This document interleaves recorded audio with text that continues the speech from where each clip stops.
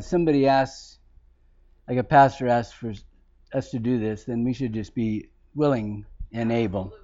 And so if it helps, it helps. I never thought one day in my life that I would ever be up in front of a church sharing God's word.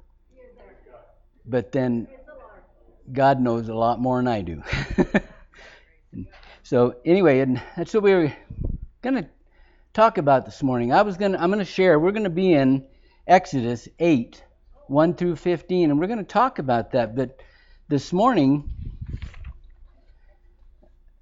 Pastor said some things this morning that kind of just made me feel like this was the right message to share tonight. Because, like I said, I never thought for 1 minute that I would ever be up in front of somebody speaking, let alone a church. If you knew me back in the day, I couldn't even get up without my voice quivering like crazy. But the Lord does miraculous things. I think we heard the pastor say that this morning. And he opened my eyes, and he turned my direction, like Pastor said. And when he was sharing that about Paul, we've been sharing Acts at the assisted living for quite a while now. I don't know how long I've been down there, but we've been sharing Acts. And Pastor was talking about Paul's eyes were opened, but God had to shut them before he opened them. And so with some of us, it's like that. Paul, in his word, in Acts, he shares with one of his testimonies when he's talking to the Sadducees and the Pharisees and everything. One time he shares, you knew the scriptures. How come you didn't know Jesus? Well, Paul was the Pharisee of Pharisees. He was one that persecuted the church. He held the coat of Stephen. He told them it was okay to do this. But Paul knew the scriptures. So we're all blinded at times. And sometimes it takes some of us not very long to open our eyes to Jesus. And some it takes 44 years. And I wish it had been earlier, but God's timing is always perfect. And so in Paul's case, it started on the Damascus Road. And God blinded him for 3 days. And then he opened his eyes. And then Paul turned another direction.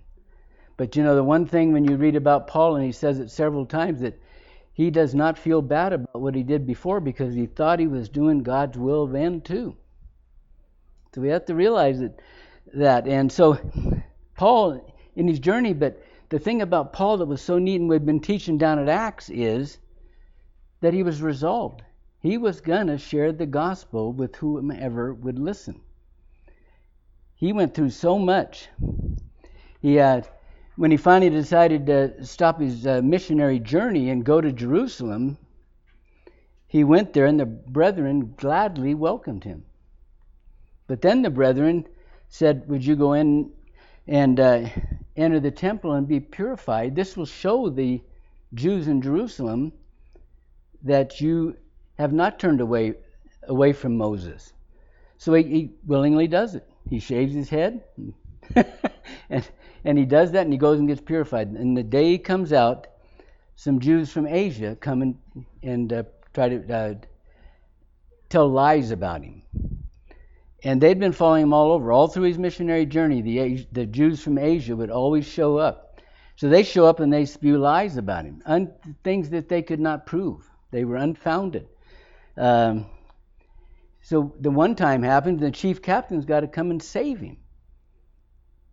And he takes him and to protect him. And then he said, well, I want to talk. So he addresses the council, and they plot to kill him. And then it gets so bad that the chief captain says, that's when he found out that he was a Roman citizen. We heard about that this morning. And so the chief captain says, well, I need to take you down to Felix in Caesarea. So he takes him down to Felix, and Felix hears him and finds no fault, but he keeps him in bonds. Well, not really bonds, but he keeps him imprisoned where he could walk around and stuff, but he was imprisoned for 2 years. And then Festus, he says, well, I don't know what I'm going to do with this guy because he's requested to go to Caesar. But he finds no fault in him. And he knows that if he sends someone to Caesar and he can't find any fault, that Caesar might get a little upset. So then he calls on that King Agrippa. We heard about him this morning. And King Agrippa listens and everything. And he says at the end of that chapter, he says, I might have let him go.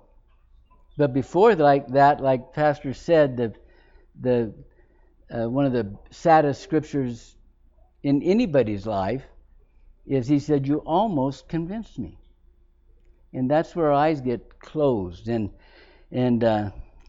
so Paul heads to Rome, and then we hear the rest of the story, the shipwreck and all the things he goes through. They won't listen to him about not going, and then they have the seas and all this stuff, and they end up crashing on an island, and they do all this stuff. But one thing about it, Paul never lost his will, his resolve to preach the gospel to whoever would listen. He was following God's word. God told him, you're going to go to Rome and you're going to testify of me. And so he did that. So it brings us to Romans 8, 1 through 15. And so let's read that. Because there's one scripture verse in this that will turn people's eyes. Romans? Oh, not Romans. Exodus 8, 1 through 15. I'm sorry. Thank you. In this sermon tonight, I entitled it, Tomorrow the Frogs Must Go. And so it's, I read the scripture verses, and when we get to verse 10, you'll see where this came from. But first, I think we need to just pray for God's presence here and open hearts, and especially for Bonnie and what's going on. Father God, Lord, we love you so much. Lord, and we just count it a privilege that we could lift up one of our sisters to you, Lord, and our brother in Christ also, Lord. We pray for Mike, Lord. We know that he's going to be with you, Lord, but we pray for comfort, that he would not suffer or go through any of that, Lord. We just praise you that he will be in your loving arms soon. But Lord, Bonnie is behind. I don't know the family like Bob and Rick and others, but I do know that they're going to miss their dad, and Bonnie's going to miss her husband. And Lord, we pray for comfort for her, Lord, as only you can give it, Lord. We pray for your loving arms to just be wrapped around her, Lord, your hedge of protection to protect her. Lord, just help her through these days, and help us help her, Lord, if there's any way we can be used. And Lord, I just pray for us tonight as we look into your words and we look at the responses of Pharaoh and stuff, Lord, that just use me as a vessel to share with everyone here tonight what you would want them to hear. Because I know they'll all hear it differently, Lord. The needs that they have in their life, I pray that this message tonight that will fill those needs, Lord. We love you, and we pray for just a wonderful evening together, Lord. In Jesus' precious name, amen. Now as we read, let's look at 8, 1 through 15. And it says, And the Lord spake unto Moses, Go unto Pharaoh, and say unto him, Thus saith the Lord, Let my people go, that they may serve me. And if thou refuse to let them go, behold, I will smite all thy borders with frogs. And the rivers shall bring forth frogs abundantly, and which shall go up and come into thine house, and into thy bedchamber, and upon thy bed, and into the house of thy servants, and upon thy people, and into thine ovens, and into thy kneading troughs. And the frogs shall come up both on thee, and upon thy people, and upon all thy servants. And the Lord spake unto Moses, saying unto Aaron, Stretch forth thine hand with thy rod over the streams, over the rivers, and over the ponds, and cause ponds to come up upon the land of Egypt. And Aaron stretched out his hand over the waters of Egypt, and the frogs came up and covered the land of Egypt. And the magicians did so with their enchantments, and brought up frogs upon the land of Egypt. Then Pharaoh called for Moses and Aaron and said, Entreat the Lord that he may take away the frogs from me and from my people, and I will let the people go, that they may do sacrifice unto the Lord. And Moses said unto Pharaoh, Glory over me, when shall I entreat for thee, and for thy servants, and for thy people, to destroy the frogs from thee and thy houses, that they may remain in the river only? And here's the answer. And he said, Tomorrow. And he said, Be it according to thy word, that thou mayest know that there is none like unto the Lord our God. And the frogs shall depart from thee, and from thy houses, and from thy servants, and from thy people. They shall remain in the river only. And Moses and Aaron went out from Pharaoh, and Moses cried unto the Lord because of the frogs which he had brought against Pharaoh. And the Lord did according to the word of Moses, and the frogs died out of the houses, out of the villages, and out of the fields. And they gathered them together upon heaps, and the land stank. But when Pharaoh saw that there was respite, he hardened his heart, and hearkened not unto them as the Lord had said.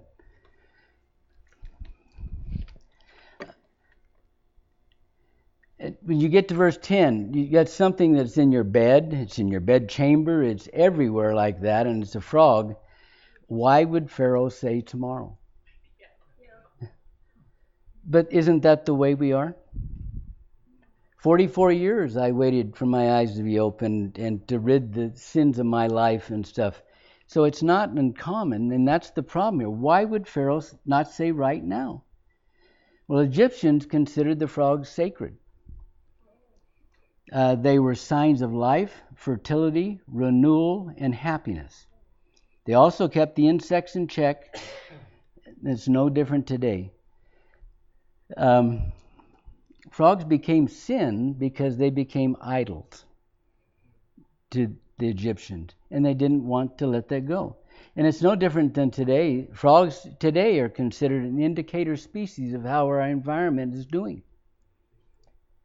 I worked for the Forest Service for 31 years, and for Collins Pine as a forester for 9 more years. And every lawsuit had the yellow-legged frog or some salamander, or you name it, it was something to stop the timber sale. They become an idol to some people.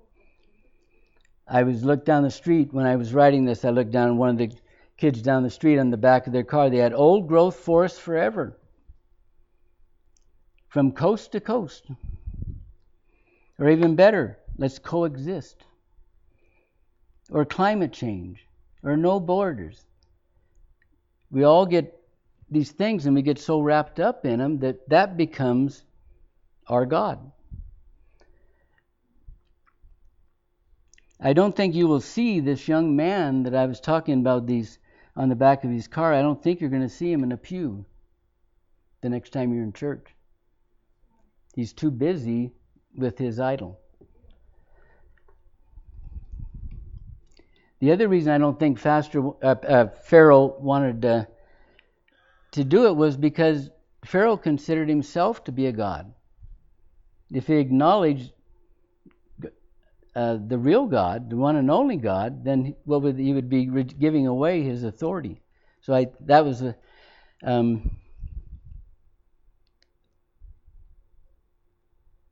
anyway. That's one of the reasons he didn't do it. So why did Pharaoh say tomorrow? He was holding on to what was once useful, sacred, and sovereign, but now it was a plague. What lesson is there in there for us? We have our own frogs. It may be this young man who above worshipped the forest, liberalism before God. My son, one time I asked him, he called me, he was out fishing, he's a bass fisherman, and he called and said, I'm on the lake and I'm doing so good. I said, why aren't you in church? I am. I'm out in church in my boat on the water, worshiping creation. And I said to him, Lance, you can't fool me. You're not thinking about God right now. It could be anything. It could be any of these. With me, Pastor said sometimes you just have to share what you've went through to share a point, and mine was alcohol.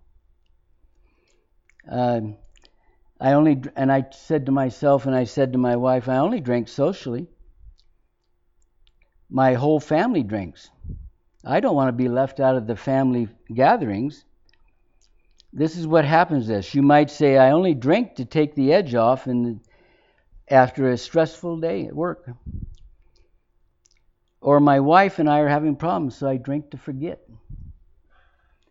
As of 2005, there were 25 million alcoholics in America. There are 25 million people who put drinking before family, friends, and most importantly, God.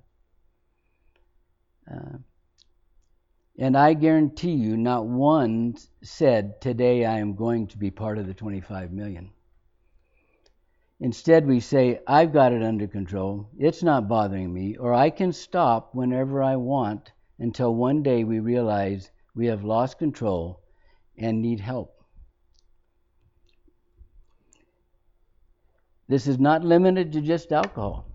Today it's marijuana, or it could be opioids, or anger, or social media, or porn, or lying. Just fill in the blank. And then, like Pharaoh, we realize our frogs are becoming a problem. They are no longer sacred or useful, but are a hindrance, even harmful. My magicians can't get rid of them. I must call on the Lord. Verse 8 says, Pharaoh's call Moses and Aaron, but we call on Jesus. Let's look at Ephesians 5:8 or 2:18. For through him we both have access by one Spirit unto the Father. So we call on our Lord and Savior Jesus. And here is where the Lord allows our free will to decide. Verse 9 says, Glory over me when shall I entreat for thee, Moses told Pharaoh. In other words, I am going to give you the honor of setting the time. Why does God do this? Because we will have exhausted all our efforts, and and God is the only one that can help. Verse 10 says, that thou mayest know that there is none like unto the Lord our God. That's our free will. Hebrews 4:16 says, Let us therefore come boldly unto the throne of grace, that we may obtain mercy and find grace. I don't think I gave that one to you, did I, Chris? Let's read verse 10 again. And he said tomorrow, and he said, Be it according to thy word, that thou mayest know that there is none like unto the Lord our God. This brings us to the most amazing response given in Scripture, tomorrow. We are a very impatient people that most of the time say today or yesterday. As mentioned earlier, Pharaoh wanted to hold on to what was once sacred, something once looked as good and necessary. And we all do that. We've all done that. Like Pharaoh and the frogs, we will say, I drink too much, smoke or chew, I'm on the computer and phone too much, I watch too much TV, I'm reading stuff I shouldn't, I weigh too much. And you say, Lord, I need to stop. Maybe I'll stop tomorrow. Next week, or my New Year's resolution will be. Another one that I haven't mentioned yet, but is the most important, is the need for Jesus in our life. But we will say, I know I need Jesus in my life, or I almost went forward today, maybe tomorrow, or next week. We have a million excuses to put it off to tomorrow. I want one more Sunday at the lake, I'll say, with my family and friends, the world, or Egypt. The problem with saying tomorrow is your heart will grow hard like Pharaoh's did in verse 15. But when Pharaoh saw that there was a respite, he hardened his heart and hearkened not unto them, as the Lord had said. Once they are no longer a plague or harmful, then we won't listen sometimes. Hebrews 4:7 says, today, if you hear his voice, harden not your hearts. Hebrews 11:25 says, because although there is pleasure in sin for a season, the end result is always destruction. If Pharaoh would have said right now and let God's people go, he and his people would have been spared horrible hardships. And each and every day that we hold on to something, we are delaying the good that can come from God removing these sins. So how do we say right now, Lord? I'll give you four ways that, and I didn't think these up, they came from commentary. How do we say right now, Lord? Number one, realize. Sin is bad, not because it's bad, but because it's harmful. It's harmful to us, our loved ones, and most of all, our relationship with God. We also have to realize we are sinners. Romans 3:23 says, for all have sinned, and Romans 6:23 says, for the wages of sin is death. Realize your frog is something you put before your God. Number two is repent. Instead of justifying, rationalizing, excusing, or holding on to our sin for a little while longer, call it what it is and ask the Lord to remove it right now. In verse 12 it says, Moses cried unto the Lord. The Hebrew word translated cry places emphasis on the need at hand and God's willingness to act. Exodus 3:9 says, the cry of the children of Israel is come unto me. Exodus 22:27 says, and it shall come to pass when he crieth unto me that I will hear, for I am gracious. If God is willing to act, then don't put it off. If you put it off or say, I will ask God tomorrow, you may not feel the need, or your heart might harden like Pharaoh's did in verse 15. A farmer was repairing the roof on his barn, and when he started sliding down, he called to the Lord. Realizing his situation was dire, he cries out to the Lord, save me, and I will give you my life. At which point his belt loop caught on the nail, and his inevitable fall was stopped. He looked up and said, never mind, Lord, the nail saved me.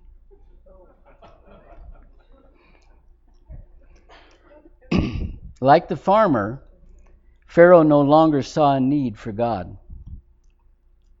Wrong. If Pharaoh would have glorified God, did as he was told, he would have spared himself, his family, and his country the unbelievable horror that awaited him.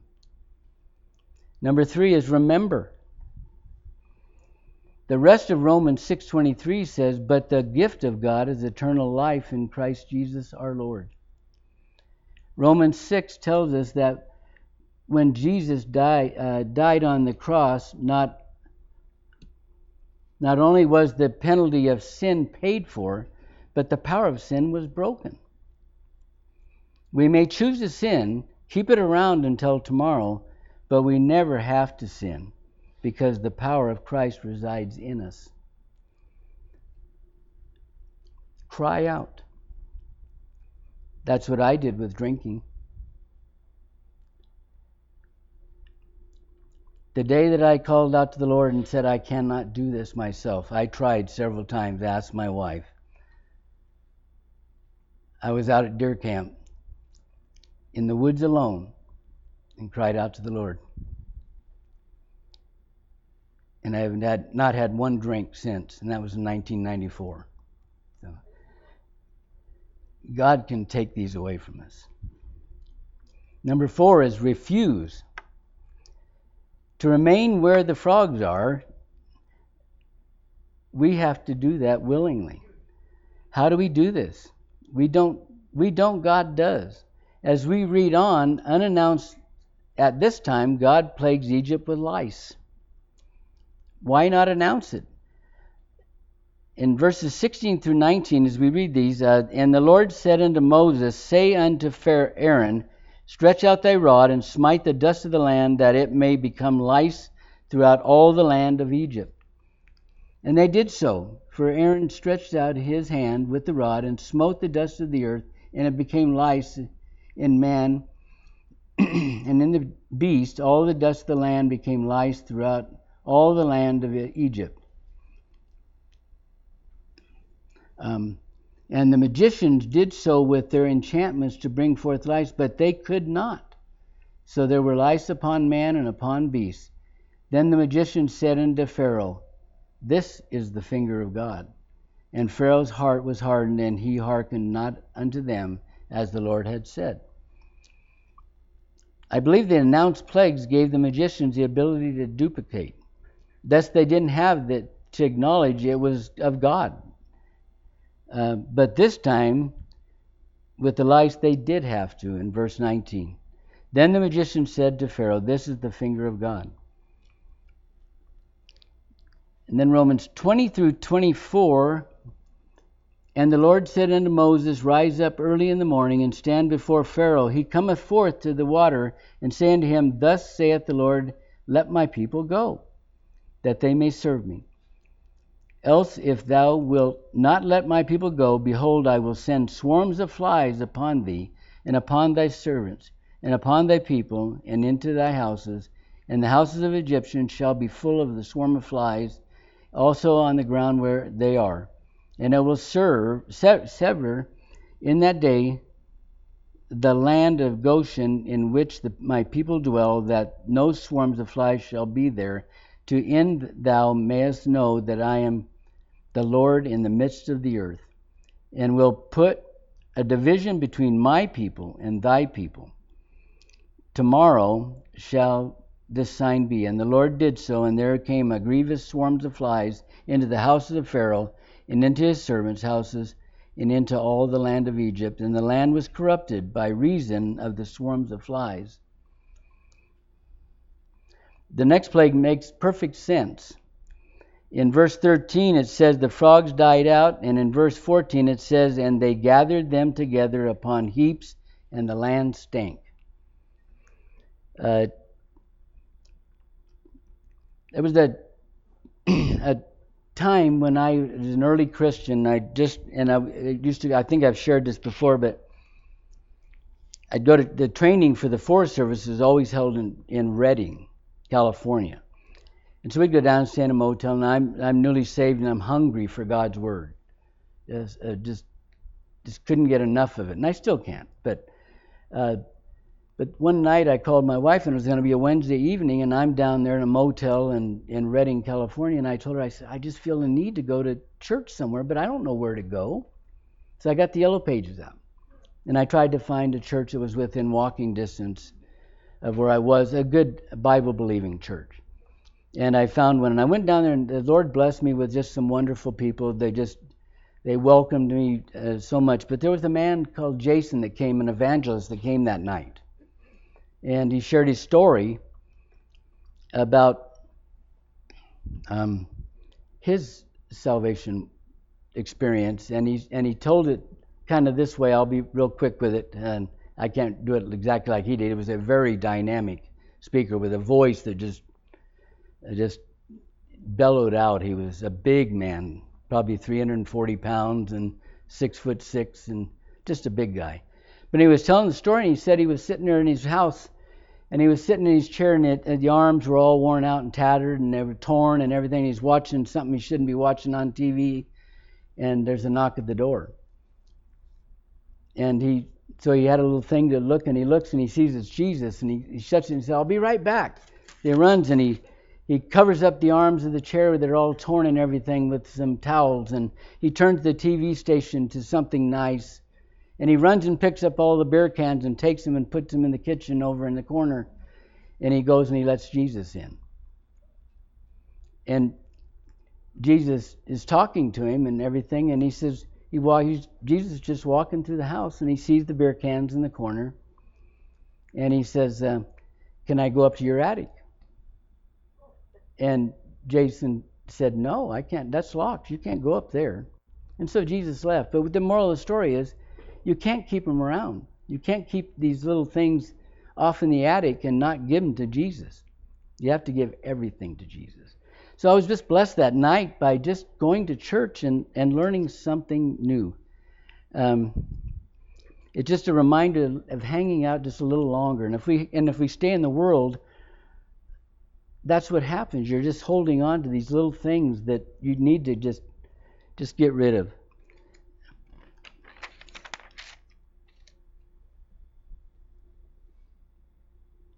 These flies and frogs tormented and destroyed the people. In Psalms 78:45, he says, "He sent divers sorts of flies among them, which devoured them, and frogs which destroyed them." But here is the good part. Read 22 and 23 of chapter 8. "And I will sever in the day that the land of Goshen,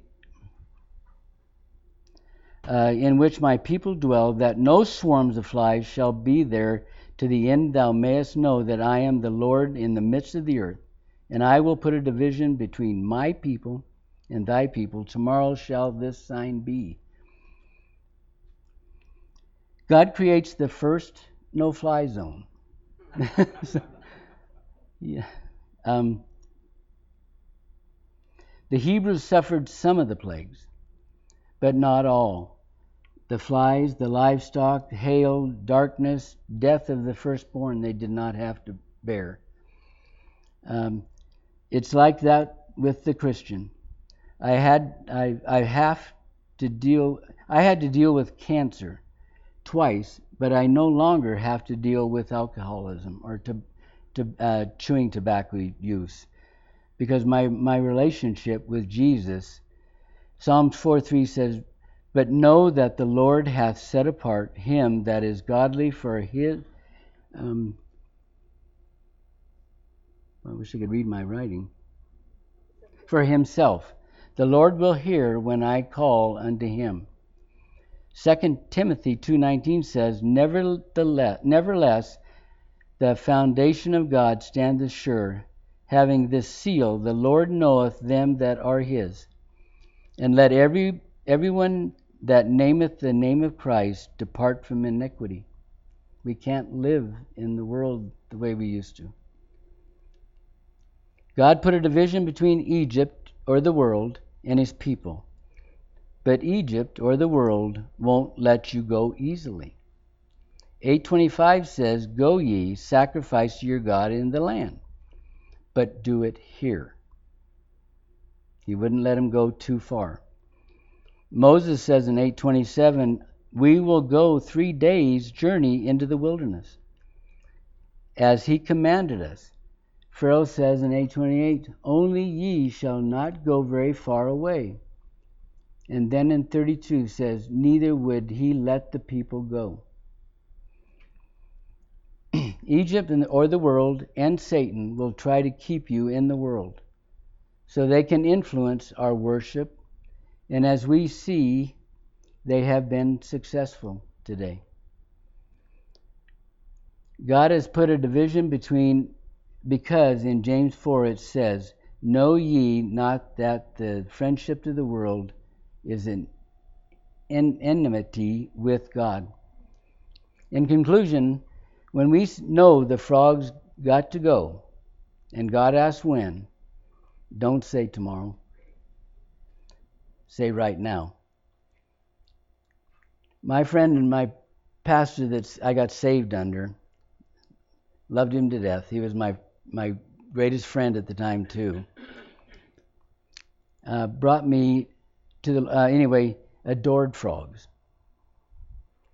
Not because they reminded him of sin, but because of what the letters reminded him of. Fully rely on God. And to this day, I've got the little frog he gave me sitting on a stand in our house, and it definitely reminds me of that. You don't have to suffer one more minute with your frog. God will help in our time of need. God gives us free will like he did Pharaoh in verse 9, but let our response be your will, Lord, not mine. Father God, Lord, I love you. We love you, and we thank you for your word, Lord, that you preserved. We can read these stories of old, Lord, but know that it wasn't just meant for Pharaoh, Lord. Everything in there is applicable to us today. You preserved your word for that reason, Lord. We love you, and we pray for Pastor and Melanie, Lord, as they travel. I pray that they get there safely, and just put your hedge of protection around them, Lord, and bring them back safely to us. We love you, Lord, with all our heart, soul, and mind. And Lord, as Bob had said earlier about the ministry down at the Assisted Living, Lord, it's an honor and a privilege to serve our Lord. In Jesus' name, amen.